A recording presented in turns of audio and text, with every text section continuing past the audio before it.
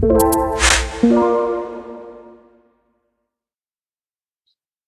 you so much, Aliya, for jumping on this podcast with us.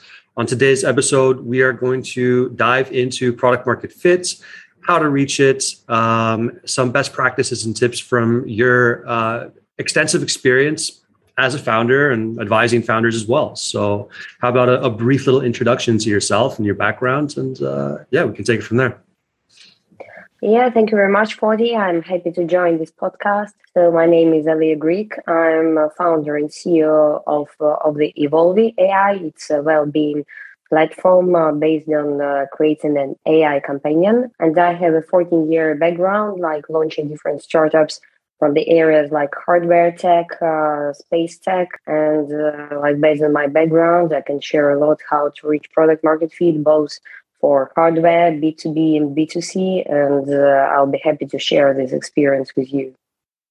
Yeah, so let's take it from the top. I mean, how do you define product market fit? Well, I generally stick to the determination of a product market fit as when users knock to your doors and ask when you will deliver the product to them and when is the launch date. So for me, it's actually the product market fit. But of course, it's like a very ideal explanation and ideal word. In reality, a product market fit is when you really create the product which really solve real problems of real users. And I specifically mentioned the word real because sometimes it can be like the problems that we as the founders or the product managers think are important, but in reality, they're not important at all. So I would say that the product market fit is to deliver a great product which will solve better, quicker, and cheaper problems which are important for the users. And the best part of it when it's like enough users. So for example, it's not very important to solve like problems of a small and tiny group of users, like 15 people, and have a not scalable product. Yeah, I love that explanation. So what's the biggest sort of mistake that you're seeing founders make when they're in the early stages of growing their startup, trying to find product market fit? Well, I think that there are a couple of main challenges at the early stage. So the first and the like really important part is to understand who are your users and what are their real problems, because we can face with bias, with our cognitive bias, when we think that this is a problem based on our reality and our world, and in fact this problem doesn't exist, or it's not such important for the users. Second part is to understand are users ready to pay to solve this problem, because sometimes the problem exists and people are not ready to pay for it. So for example, if we take for example a lack of water or lack of electricity, people like will be ready to pay like hundreds and thousands of dollars to solve this problem because it's a really essential need. And if it's some kind of like I would say, of course, all of us, we know the theory of vitamin and pill and medicine.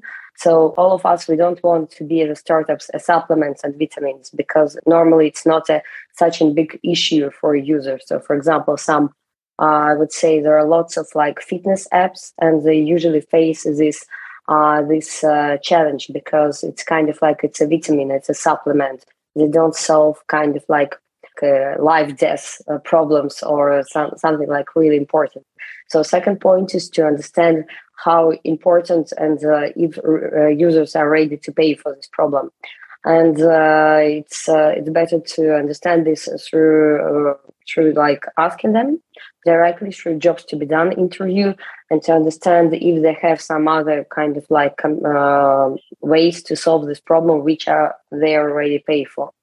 And the third, the most important part is to understand how frequent is a problem. So, for example, if users face it like daily or like weekly or monthly, and like by doing this like small research, actually what I mentioned, you can do like if you'll be really focused in a couple of weeks' time, is to understand if you can really create a product which can solve this problem, if it is applicable, and if you can receive enough funds from users, not from investors, first of all, but from users, so that they can pay for this problem.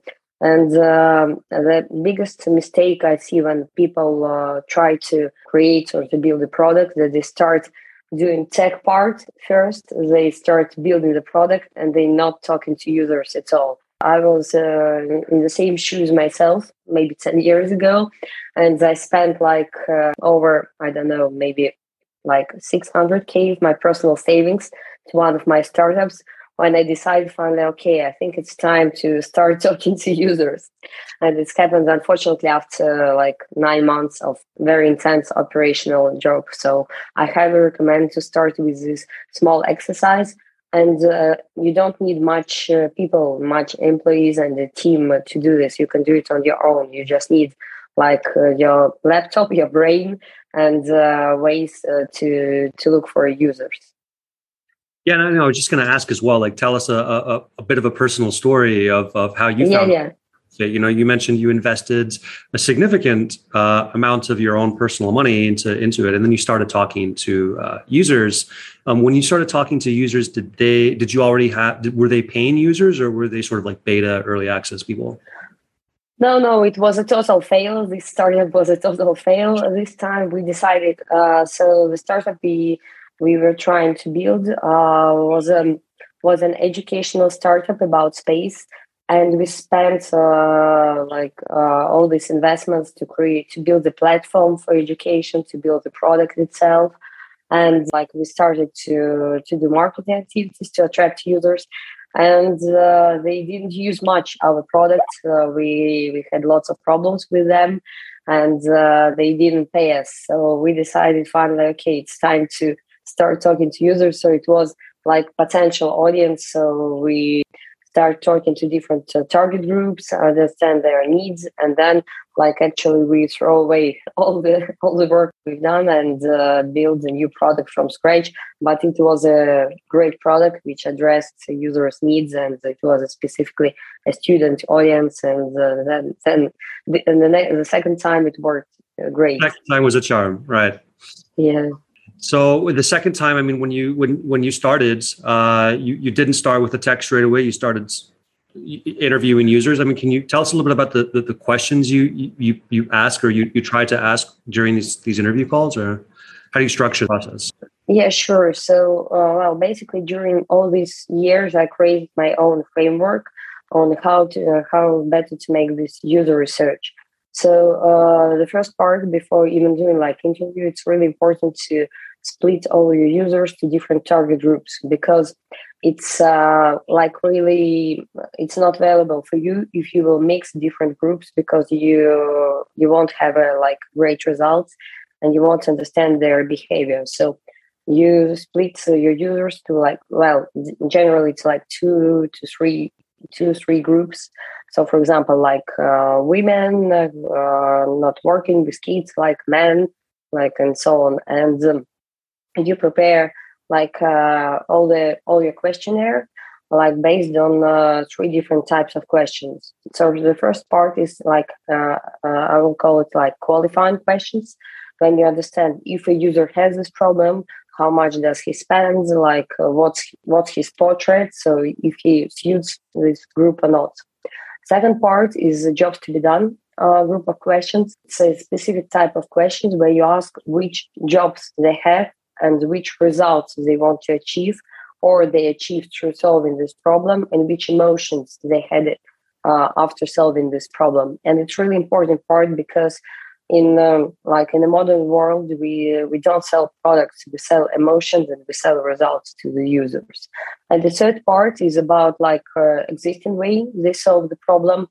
And so it's basically about your direct and indirect competitors. So for example, like you solve a problem with burnout, your indirect competitor can be Netflix or Instagram. And it's also important to understand it, because people spend money for subscription, and it's important for you to understand how you can solve better this like burnout problem.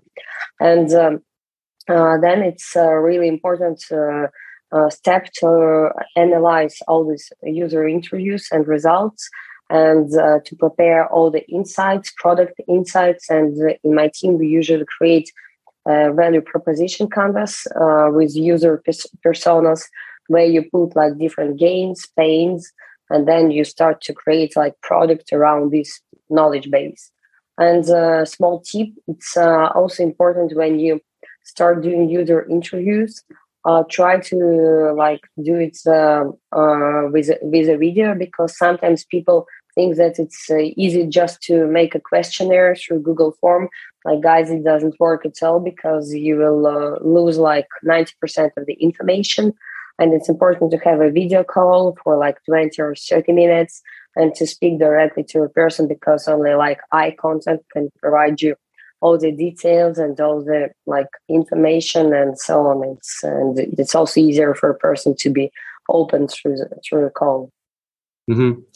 No, I totally agree. In terms of like right after the interview happens, can you talk a little bit about if you have a process for processing that qualitative data, the unstructured qualitative data, and how do you derive insights from that in a structured way that you can make actually insightful decisions, product decisions based on? Sure. So we usually split all the interviews to the part of the jobs of the user and rank them in terms of their importance, ready to spend for this job, and how like painful this job is. And then we select the most like painful and the most expensive job, and think about like if we can deliver and create product for this job in order to solve this. And then we create, as I mentioned before, a value proposition canvas with different gains, pains, and product solution, which can address these gains and pains of the user.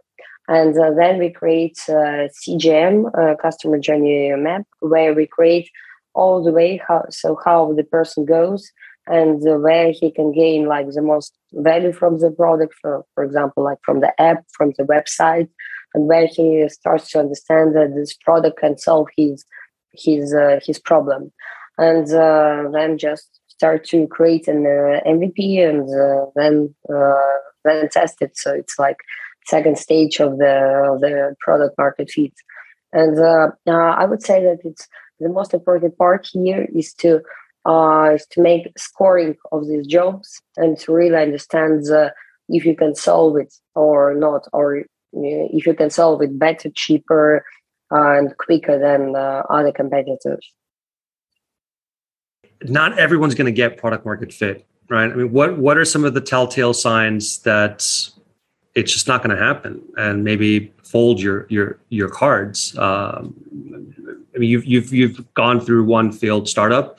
I mean, what were those points where you were like, all right, I'm just going to cut my losses here and either completely pivot or scrap it, salvage it?